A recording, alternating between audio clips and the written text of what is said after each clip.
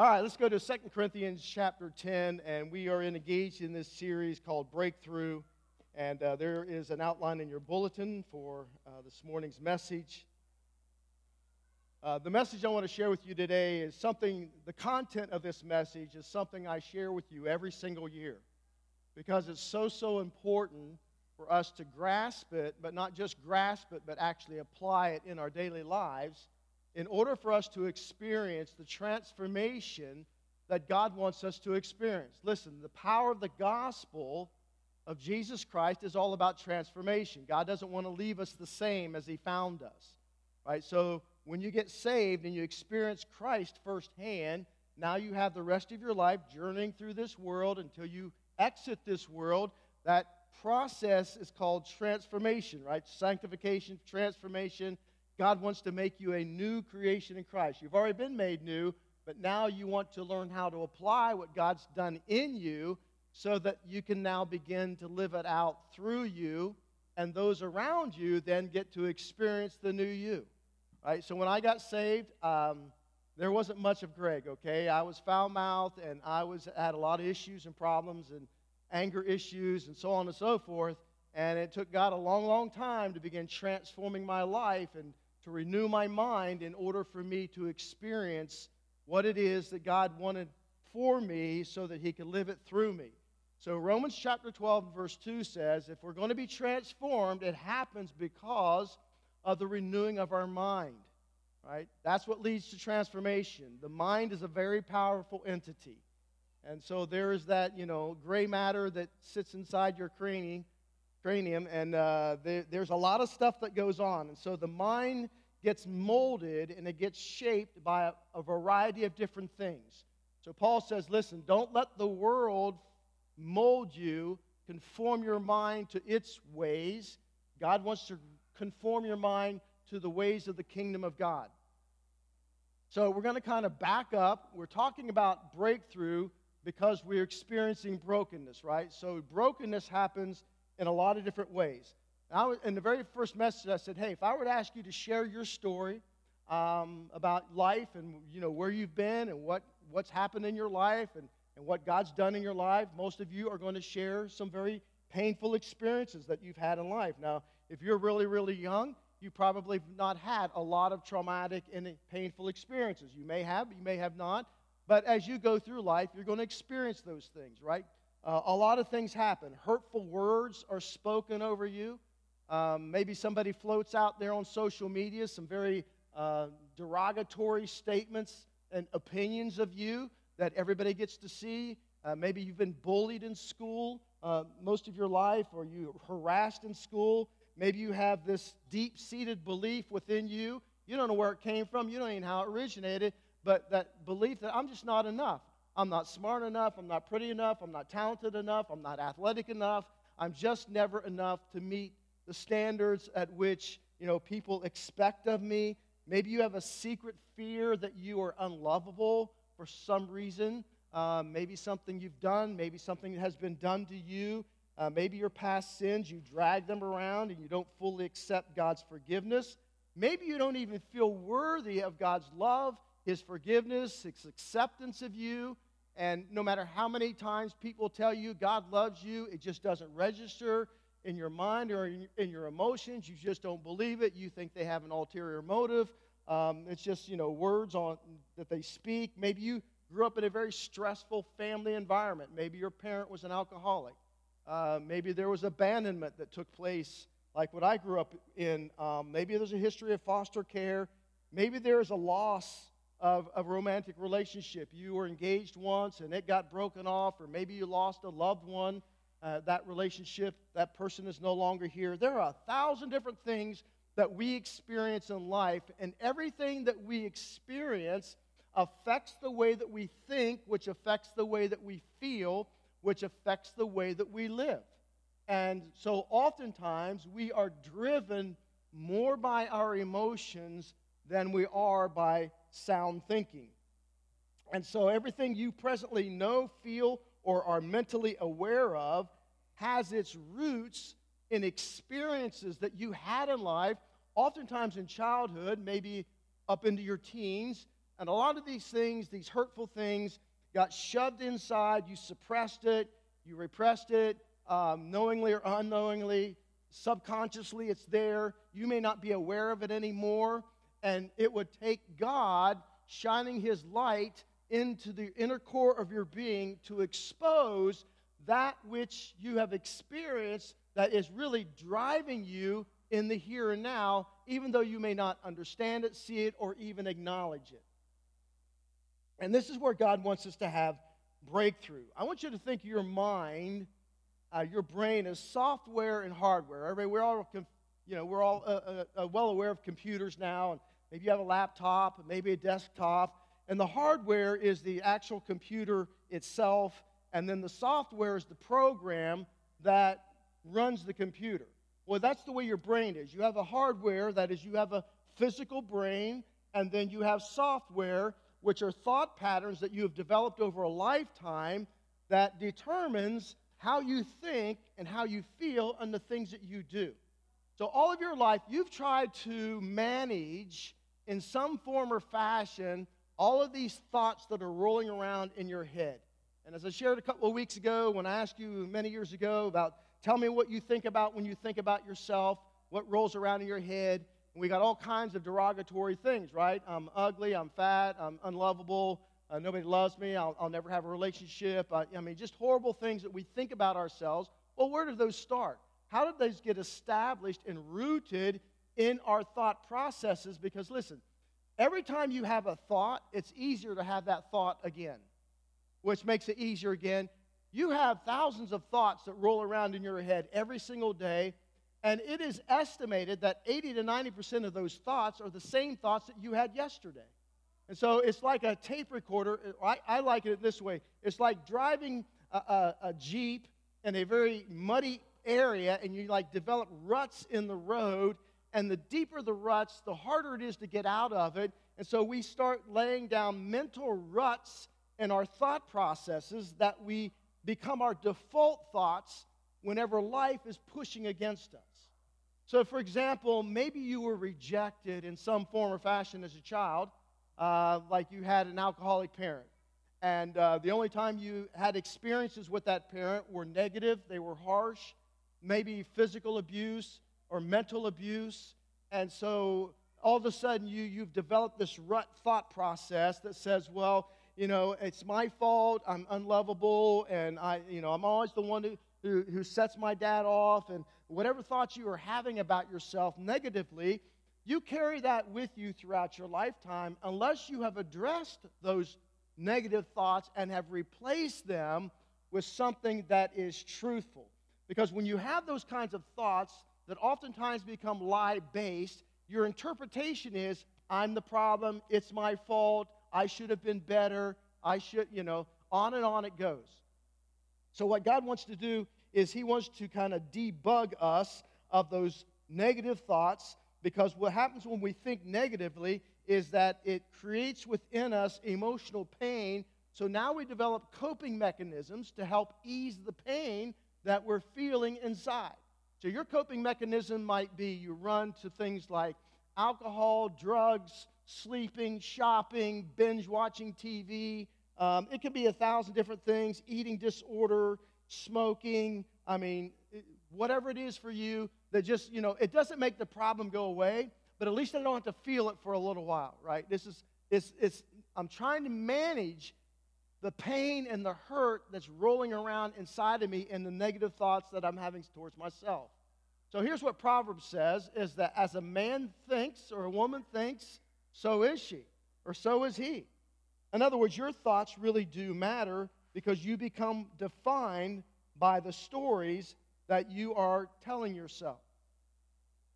Now, here's what complicates this. Let's say, for example, that you were abused as a child, so immediately you learn to mistrust people, right? So that mistrust is a negative thing, but for you it was a positive thing because it was your means of creating safety for yourself, right? I was abused, therefore I'm not going to trust anybody. I'm not going to let anybody get close. That way I can fend off any future abusers that might enter into my life, whether it's verbal abuse or physical abuse or sexual abuse. There's all kinds of abuse that we can experience in life. And so you latch onto this as a measure of safety. I'm just going to, I'm not going to trust anybody any longer. So all your life, you can't trust anybody. You're always guarded. You're always, I'll trust you so far, but I just know you're going to let me down. And this is the negative mindset that you have, and therefore it's hard to have intimacy. It's hard to have relationships with people if you have a spirit of mistrust. Or maybe you experienced rejection. Maybe you had a parent that left. Like, my dad left when I was young, and my mother raised us, and there was that sense of abandonment, that sense of rejection. So for those of us who feel rejected early on in life, we put up walls of defense. Like, all right, I'm only going to let you get so close. I'm not going to attach my heartstrings to you because I know that when push comes to shove, you're leaving me. You're abandoning me. You're not going to be here when I really need you. And so that was a safety measure. The problem with these safety measures is they eventually turn inward on ourselves, and they become very negative things in our lives. I mean, what would it be like going through in your entire life, never being able to trust anybody, never letting anybody close, never letting anybody into your life, never really exposing yourself to anyone for fear that you're going to be rejected or for fear that somebody's going to take advantage of you? And so it's just a miserable way of living life. But this is exactly how your enemy wants you to live. This is how he wants you to function. He wants to keep you embedded in those negative thought processes so that you never experience the freedom that Jesus says that he has come to give us. When Jesus began his ministry, he says, listen, I've come that I might set the captives free. And so he who is free indeed. How are we going to experience freedom? He said, my disciples are going to know the truth, and it is the truth that is going to set them free. So what Satan does, remember, everything that God creates, Satan counterfeits. God creates truth so that we experience freedom. Satan wants us embedded in lies that keeps us enslaved and embedded into the negative side of our thought processes, and thus we begin to feel very negative things. I mean, you ever been around somebody who's just angry at the world? Well, anger is a secondary emotion. Anger is fueled by something. Well, what do you think happened in that person's life that created such anger? And if you were to ask them and sit down and say, hey, why are you so angry all the time? Well, I'm not angry. Really? And listen, their response is like a teenager when you say, why did you do that? And they go, I don't know.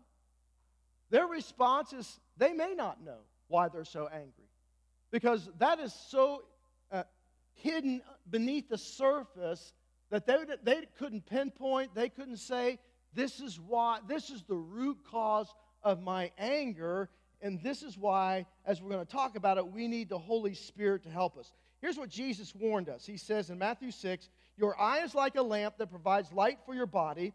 When your eye is healthy, your whole body is filled with light. And to reiterate his warning, he says, but when your eye is unhealthy, your whole body is filled with darkness. And if the light you think you have is actually darkness, how deep is that darkness? In other words, your eye is a window into your soul. If your soul is unhealthy, that means there is an interior narrative that's telling you lies about yourself, but you have now accepted those lies as being truth. And so now your body is unhealthy, because when you carry around with you negative toxicity in your emotional track, your body keeps score. My wife's reading a book by that title, Your Body Keeps Score. And it really does. We know medically there are all kinds of medical issues that come up in people's physical bodies because the body is keeping score of all this negative stuff that is rolling around inside of us, and it is very, very destructive because it is based upon a destructive narrative that you have created within you. So what God wants to do is he wants to help us find our way out of the darkness by providing you with a guide and the guide is the Holy Spirit.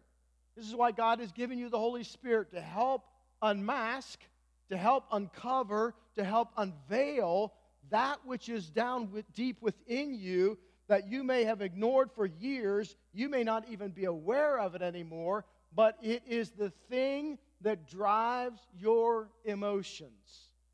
And as human beings, we tend to give more credence to our emotions than we do sound thinking. And so that's why Jesus says, man, I've come to debug your software issues, because this is what transformation is really all about. Because look, if it stays in the darkness, hidden, you know what? Things grow in the dark. You want to know things that grows in the dark? Mold. Is mold healthy for you? No. I discovered when we moved to Texas, when I was in school in Texas, I discovered there's a lot of things that go on in the dark when you turn out the lights in Texas, in your house or your apartment. It's called cockroaches. Cockroaches everywhere. I mean, that's the major problem in Texas. But the problem is, when I walked in my kitchen and turned on the light for the very first time, those cockroaches in Texas, you know, everything's big. They were so big, they didn't run. They just put on sunglasses.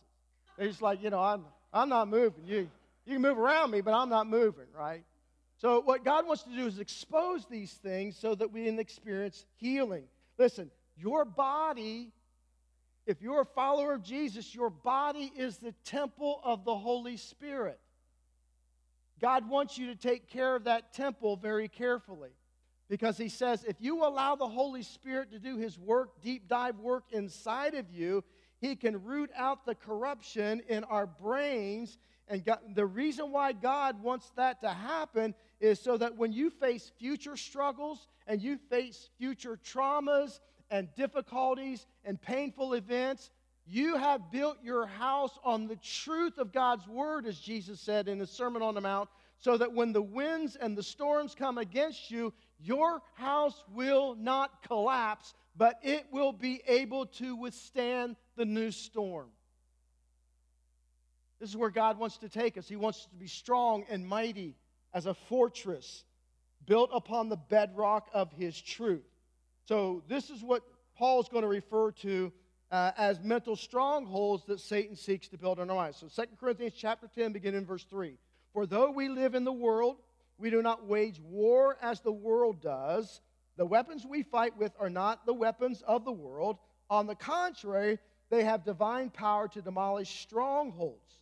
We demolish arguments and every pretension that sets itself up against the knowledge of God, and we take captive every thought to make it obedient to Christ, and we will be ready to punish every act of disobedience once your obedience is complete. Now note the word strongholds. I think this is on your outline. A stronghold is a negative and destructive pattern of thinking that Satan uses against you. It is a mental fortress. It's where he digs in. He knows the negative thoughts that you're having about yourself. He knows the negative thoughts that roll around in your mind that defeat you. And so he's not going to let you let go of those, right? He's just going to start like shoving them out there like, hey, Greg, you know, you really feel worthless? Well, let me tell you some reasons why you ought to feel worthless.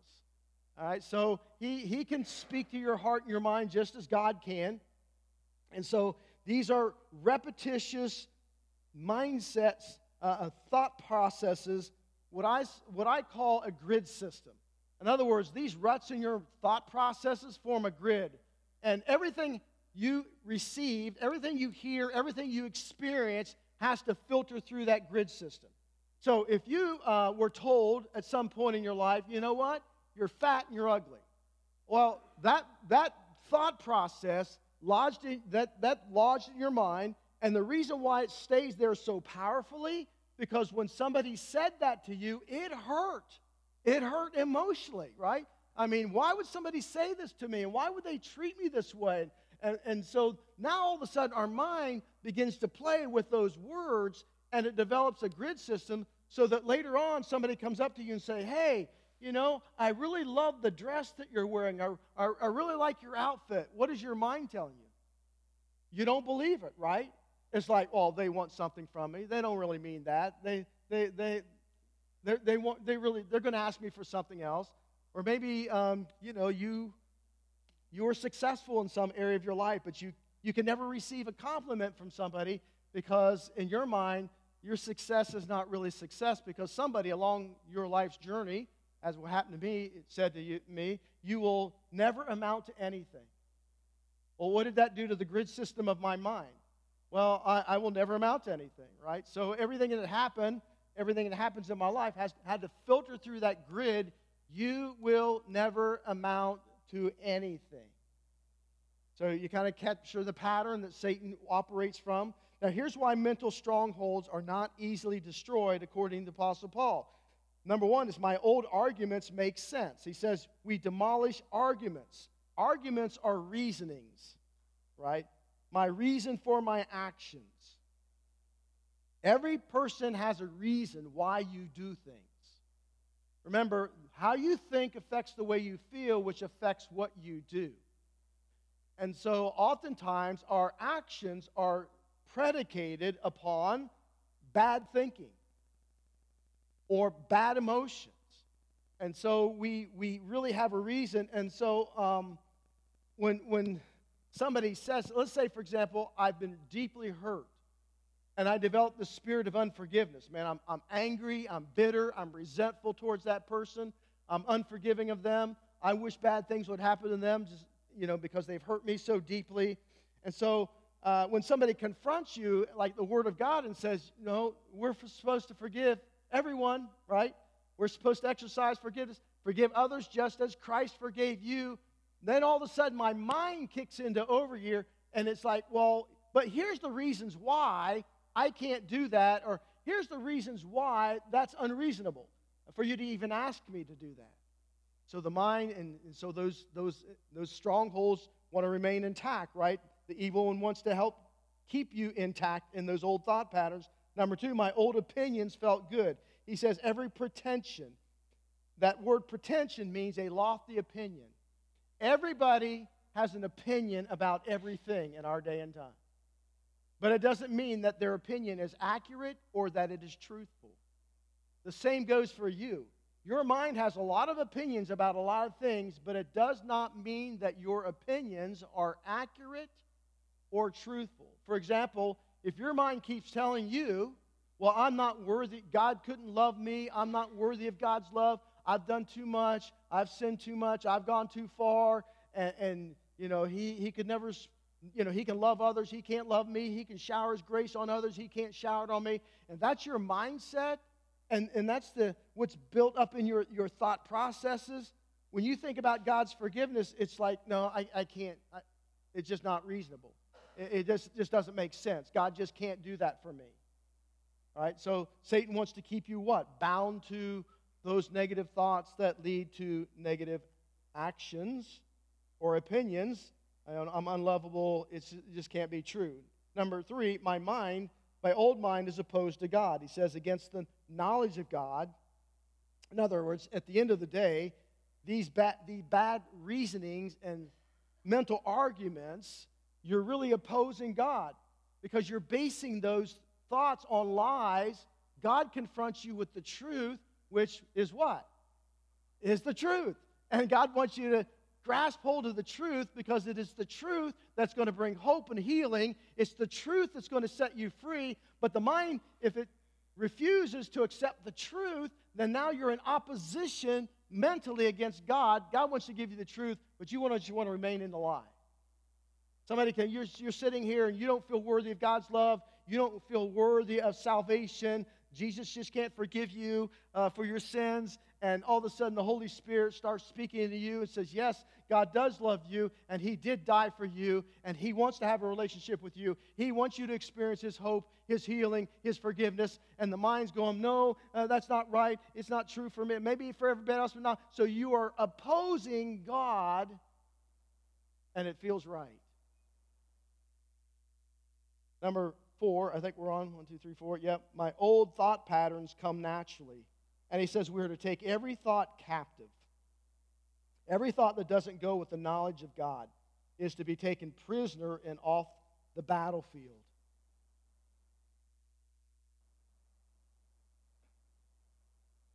Why is that? Because we tend to live off of our default patterns of thinking that you've established all your life. Listen, you may have 1,000 default thought patterns. You may have 2,000. I don't know. But I can assure you, you have a dominant one. And it's probably that dominant one, it's like tree roots. It kind of goes out to a lot of different things that are attached to this one primary dominant thought pattern that is absolutely controlling your life. That God wants to uproot. God wants to shower His grace on it. God wants to bring healing. He wants to bring hope. He wants to bring restoration. He wants to bring freedom because He doesn't want you thinking that way anymore. So, let's look how do we travel through this valley of the shadow of death? Well, there's 5 steps, and these 5 steps are, I'm just going to kind of flesh them out for you. We're going to take one single source next week and drill down using these 5 steps to give you a whole big picture of what this looks like. So let me give you the steps, and I'll give you some examples of what each of these been. So number 1 is you have to recognize the biggest stronghold in your life. You might think, well, I don't know what that is. Well, let me just encourage you to do this. Sit down sometime and just write down all the negative things you think about yourself. Right? Get it out on paper. Look at it. Because I can almost assure you there is a pattern that is established there.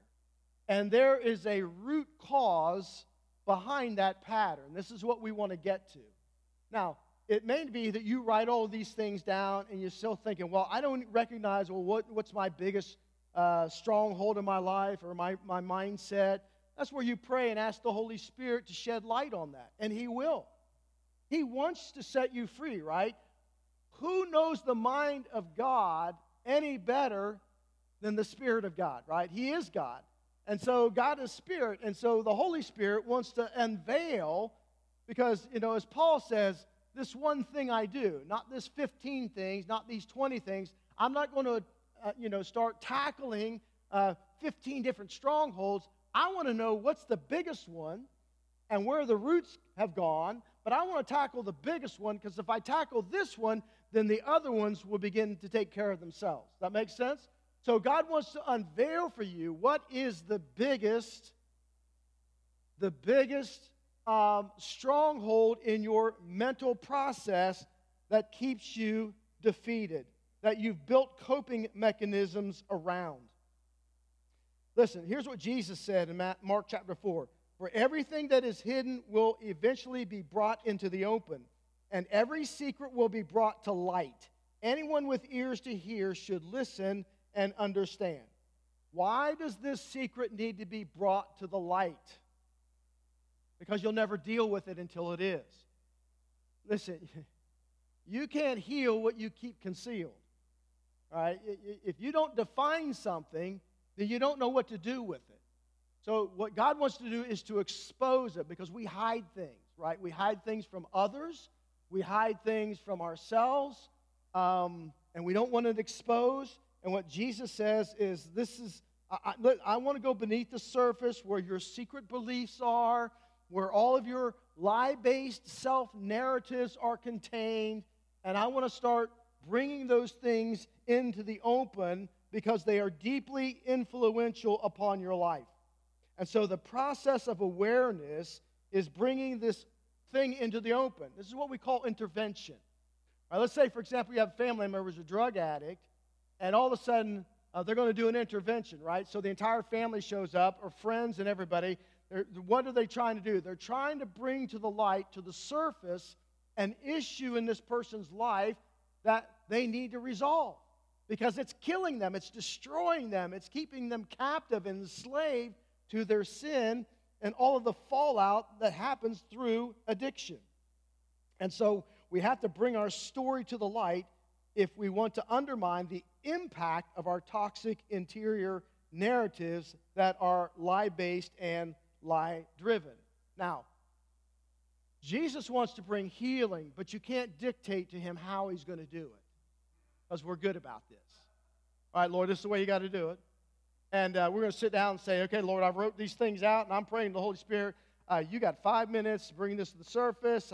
This is how you're going to do it in my mind. And when Jesus dealt with people, he dealt with them differently. For example, in John chapter 9, there's a guy who was born blind. How did Jesus heal him? Now, Jesus could have spoken a word and healed him. He could have touched his eyes and healed him. Instead, he spits on the ground. He makes a mud pack, puts it on his eyes, and then says to the guy, go to the pool of Siloam and wash. It wasn't until he went to the pool of Siloam and washed that his sight was restored. Now, why did Jesus do that? He didn't do that to everybody. Now, there are a lot of different ways he healed people who were blind. And so he in this indirect way, invites him to receive what it is he wants to give him. But he says, here's how it's going to happen. Here's how you're going to do it. Well, this created what? Vulnerability, humility. It was done in the open. People are seeing what's happening, how it's being done. Was he willing to follow God's plan? Here's my point, is that Jesus wants to bring complete healing in the hardware system of your mind as well as in the software system. All right? For so long, the church has really put a wet blanket on what we call in our day and time mental illness. It was like, if you're dealing with mental illness, it's like, well, if you take a pill for your depression, you have no faith. You're not trusting God.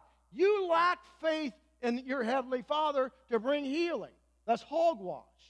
If your heart's having problems, like you got high blood pressure, they're going to put you on a medication. You know, sometimes in the brain, the hardware of your brain has an issue for which it needs medication. It's not that God's not wanting to heal the software. That's another issue that is attached to the hardware. But it might be that you have to take something that kind of levels you off so that the Holy Spirit can then begin moving inside of you and bringing order in the midst of your chaos. And so once we know what to do, the right thing to do, Jesus says doesn't. So for you, it might be that your mental issue that you're dealing with, you're going to need some help medically, and then God will take care of the rest of it spiritually or miraculously. It's just like with my cancer. I didn't say to God, hey, God, I want you to heal me of my cancer, but there's only one way you can do it, and that's miraculously. I'm not going to seek out treatment for my cancer. That would have been foolish of me.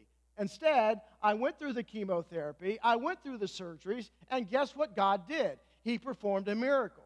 And when they took out everything they took out of my body and they took it through pathology, the pathologist comes back and says, there is not one shred of evidence of cancer anywhere, to which my medical oncologist and my surgical oncologist said to me, that almost never, ever happens. Well, that might be, but my God can do a lot of things when you're willing to listen to Him and follow how it is that He's leading you. So the same thing is true mentally. For example, the hardwire of your brain, do you know that the things that you eat have a tremendous effect upon the brain? That bad eating leads to bad brain function? For example, we know that if a kid has ADHD, that food is very important to them. They have a malfunction in the brain, their hardware, but food can help them. We know that things like stretching your brain, stretching your thoughts, walking in nature has huge benefits on your brain, anxiety and depression reduction. We know that you want to stretch your brain, especially the older you get. The brain begins to slow down, so that, medically, it has been proven that, if you stretch your brain, for example, pick up a new hobby, take a foreign language, take a class in college, learn how to play a musical instrument. All of these things are challenging the brain to think in different ways that keeps the brain healthy and keeps the brain strong. And so we should be always doing these things, but we also want to battle in our minds in the software deficiencies that we have, because otherwise Satan comes along and he keeps just pounding away with lies, lie-based thinking. We have to confront his lies with truth. Otherwise, we will become what the Bible calls double-minded, which simply means you can't focus on two things at one time, right? You can't watch two channels at once. Now, on my television set, you can watch the big screen, put a small screen in the corner of the big screen, and try to watch two football games at once. But what you cannot do is focus on them equally, right? You're back, forth, and so your mind is divided, is doubled. So, I hear people all the time, well, I really want a good marriage, but I just want to keep being selfish. Or I want my private addiction, and I want to grow in my relationship with God. Or I want to make all the impulsive purchases I can possibly make, but I want to be financially stable and secure. I want my anger whenever I feel it, but I also want lasting and meaningful relationships. That's double-mindedness. So what God is saying is, listen, we want to root out the major stronghold. We want to make sure that we're doing everything we can to have the healthiest hardware brain possible and allow the Holy Spirit to help us attack the software issues so that we debug the lies out of the software and replace it with God's truth. All right, so that's step number 2, is that you want to renew, or let me fill in the blank because you'll get after me if I don't. Under number 1, sin not removed and pain not resolved always hinders your intentions to think differently. All right, we have to deal with our sin issues. We have to deal with our pain. Otherwise, it will hinder you from thinking differently. Number 2 is to renew your mind through God's truth. You must bring the lie, that's darkness, into the light of God's truth. What's God's truth? God's Word. The Holy Spirit, He is truth. Truth is a person. Jesus says, I am the way, the truth, and the life. And so the Holy Spirit, again, knows the mind of God. He knows the heart of God. Why does truth matter? Because Jesus said, you'll know the truth, and it's the truth that will set you free. Listen, your power over Satan does not come from power encounters. Like you're going to talk to Satan and put him in his place. He's going to laugh at you. It comes with truth encounters. The only way you can destroy a lie is with the truth. A lie cannot stand up against the truth, which is why Jesus said it is the truth that is going to set you free. So wherever you have bad thinking, you got to drill down. What is the truth that combats the lie, that confronts the lie that I have been believing about myself? For example, maybe your stronghold is, you find out your stronghold is, for some reason, all of my life, I've just never thought I was enough. Again, I wasn't smart enough. I wasn't pretty enough. I didn't do enough in school. I never, it just seems like I let people down all the time. And, I really had no close friends and so on and so forth. And you never felt like you could live up to the expectations that others had placed on you. You just never felt enough. And so the challenge is, what is the lie that you need to confront? What is this lie rooted in? This is where you're asking the Holy Spirit to unveil, uncover, to recognize, help you recognize, what is this thought process actually rooted in my life? It might be something that somebody said to you or has done to you or an experience you had, and all of a sudden you develop this mindset, I'm just not enough. For example, it might be that you're divorced, right? So I had a sister who was married for many, many years. Her husband was in the military. When they got to the end of their military career, he just came home that day and says, I'm out. I don't want to be married anymore, and he left. And so she developed this mindset. Well, why am I not enough? Why was I not enough? And there was that continual, that mindset was rooted in an event in her life that governed and controlled her feelings. But thankfully, you don't have to rely only on what's inside of you, but you have a power that's greater than you. And so here would be the truth. 2 Peter 1:3 says, His divine power has given us everything we need for life and godliness. He has given me strength to do what He's called me to do. When I'm weak, His strength is perfected in me. In 2 Corinthians So we allow God's living word to do its work within us. So you want to capture the lie. What's it rooted in? What's the truth about what I'm interpreting that to mean so that I can confront the lie with the truth? Here's step number 3, is you want to reframe your negative thoughts. You want to reframe your negative thoughts. Now, again, you build this, it's called, in psychology, called a cognitive bias, which means when you have thoughts patterns and you're rutted in your thought processes, these are your default thoughts, your mental grid that you operate off of. All right? So a cognitive bias is a mistaken reasoning based on personal experiences or preferences. Let's say, for example, you had an abusive father. And so you were hurt. You're always walking on eggshells. You never knew, what was going to set him off, how he was going to respond. You never knew what was going to come through the door at the end of the workday. And so you were constantly on edge. And so you begin building filters in your mind about this relationship, about handling the shrapnel that was going to be thrown at you, or the torpedo that was going to be leveled at you when your dad came through the door, and so on and so forth. So how do you reframe that experience? How do you take what you've experienced and let God bring hope and healing, and then leverage that for the rest of your life in a positive way, even though it was a very negative experience?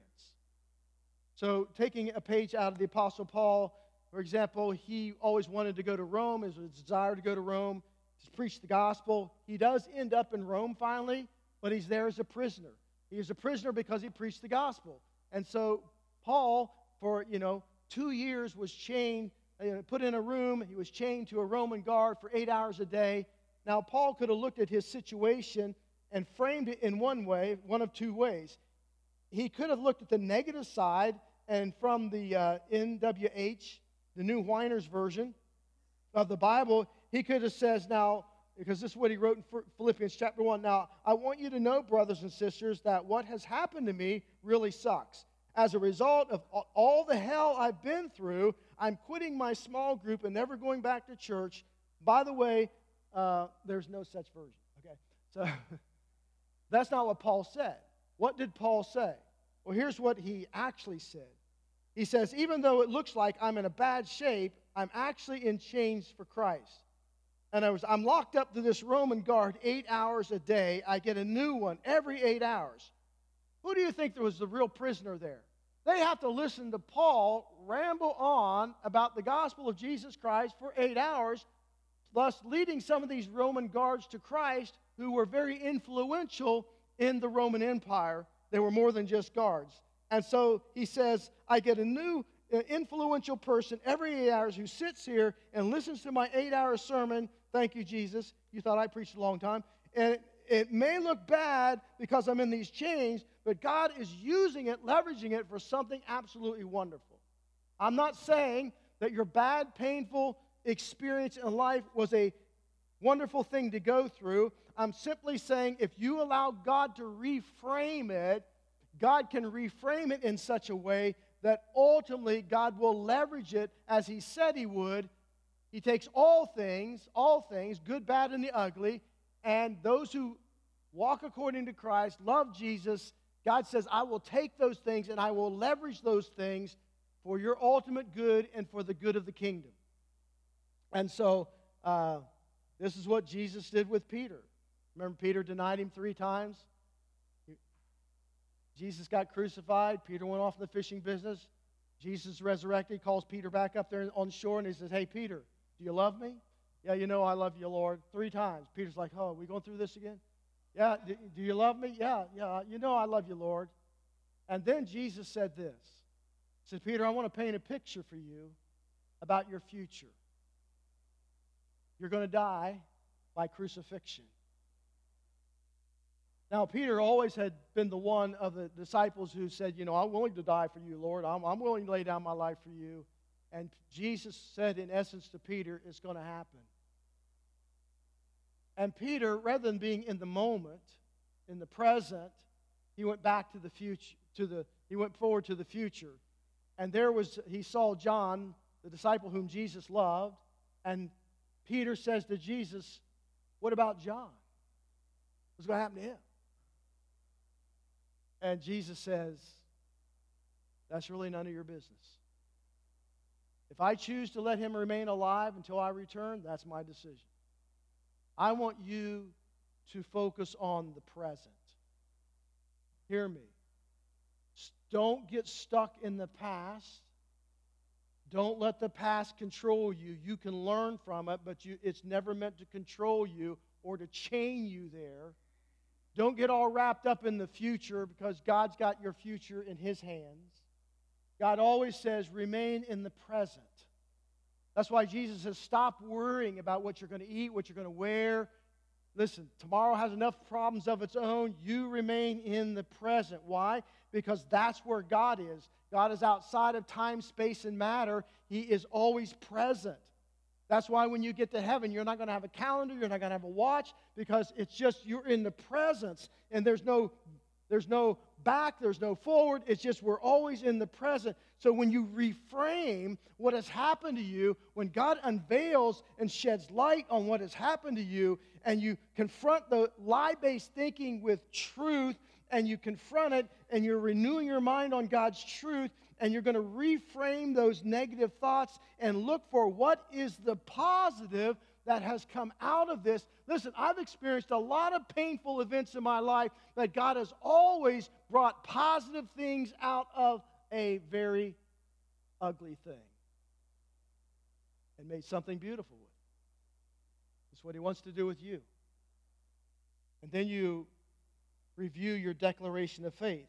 Declaration of faith is like saying, you know what? Here's what I'm declaring.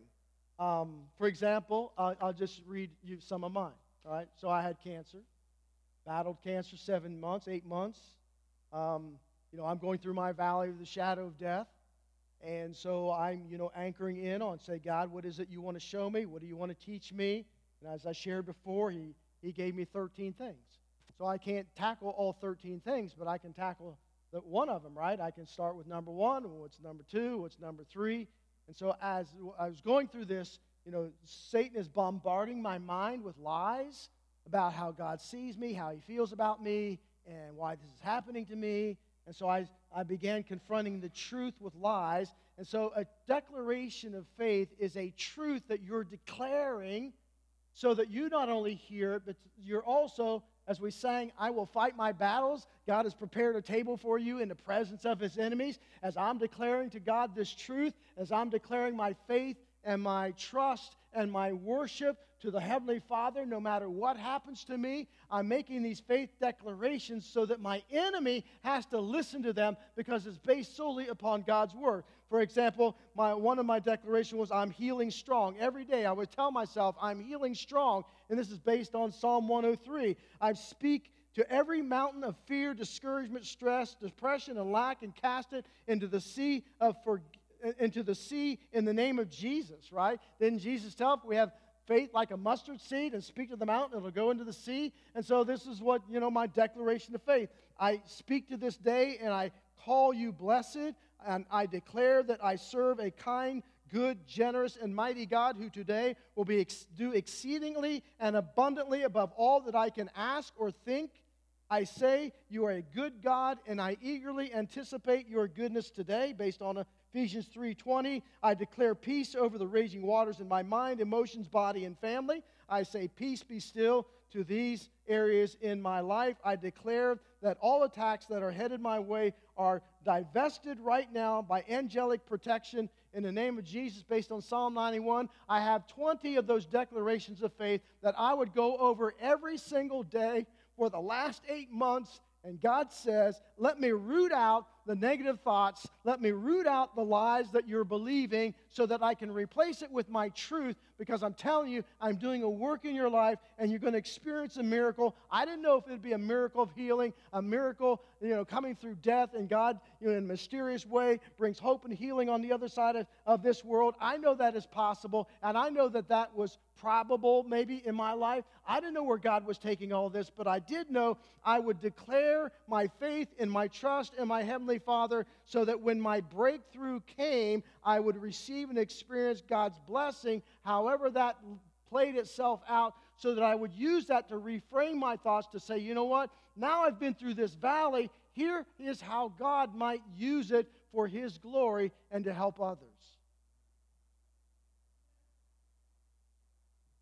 So you want to review them. Number 5, rely on friends to help you stay the course.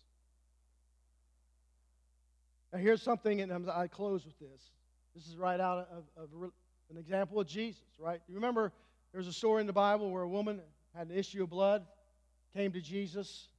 She'd been sick for many, many years. She'd gone to doctors. They couldn't help her. She felt shameful. She felt ostracized. Because she would have been considered in that day and time unclean. She could not have gone to synagogue, certainly could not have gone to the temple, and so she just felt horrible about herself.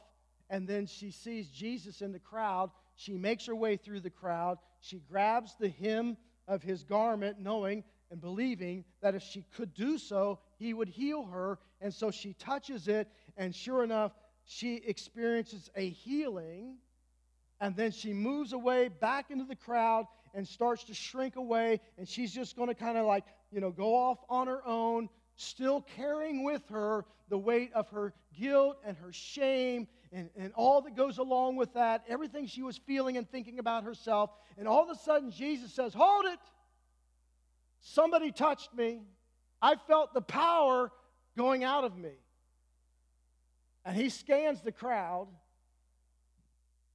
And she comes and she bows before Christ and said, "I'm the one who touched you." Why did Jesus out her publicly? Because He did not want her to walk away still enslaved to her shame, her guilt, her sense of inferiority, and everything else that she was carrying with her. He wanted to out her publicly so that she would bring into the light everything that was carried inside of her. You see, God's not just interested in your physical healing. God is interested in your healing of the soul. And so God outs her. He brings it to the surface. He brings it into the light. Isn't that what James tells us? Confess your sins to one another so that you might experience God's healing. It is, in other words, these things that we want to keep shrouded, we want to keep stuffed down, we want to keep hidden. Sometimes God says, listen, you have got to bring that into the light, because you're going to need other people help you to take this journey in order for you to experience the hope and the healing that you're looking for in life. Let's get it out in the open, because you cannot, listen, whatever you keep hidden cannot be healed. And God says, now expose it. And so what did He say to her? He said to her, "Daughter."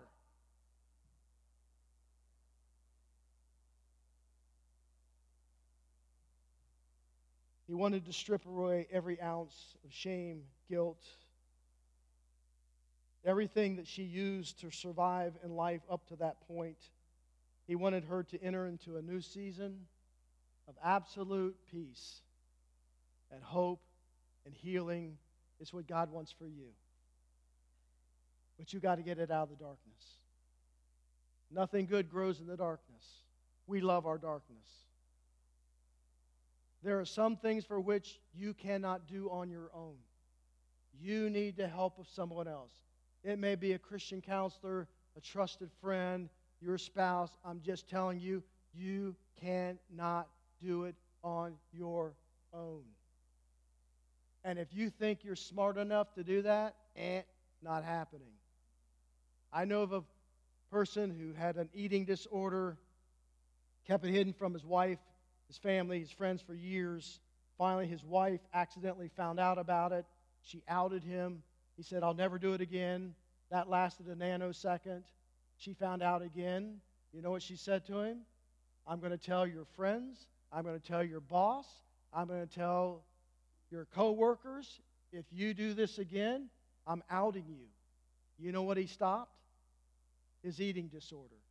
When his counselor that he finally went to asked him how that was possible, he said, because once it was out in the open, and once my wife threatened to tell everybody, that's all I needed, and I stopped. Let's bow our heads.